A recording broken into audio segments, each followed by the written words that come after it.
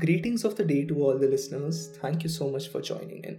I would like to welcome all of you to Simply Gita, decoding the way of life given by the Lord.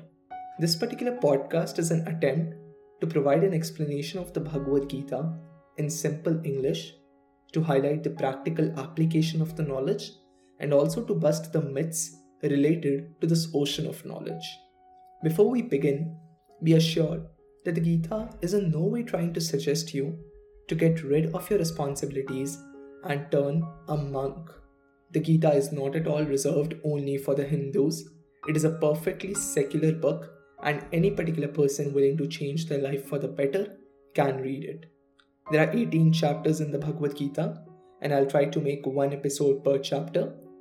Lastly, I just have one request to make to the audience. While traveling in this ocean of knowledge with me, think of Gita as the way of life and think of Krishna as the guide.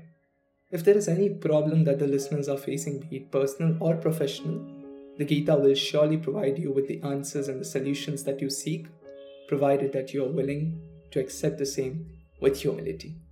Hope the podcast provides you with an experience worth cherishing. Stay tuned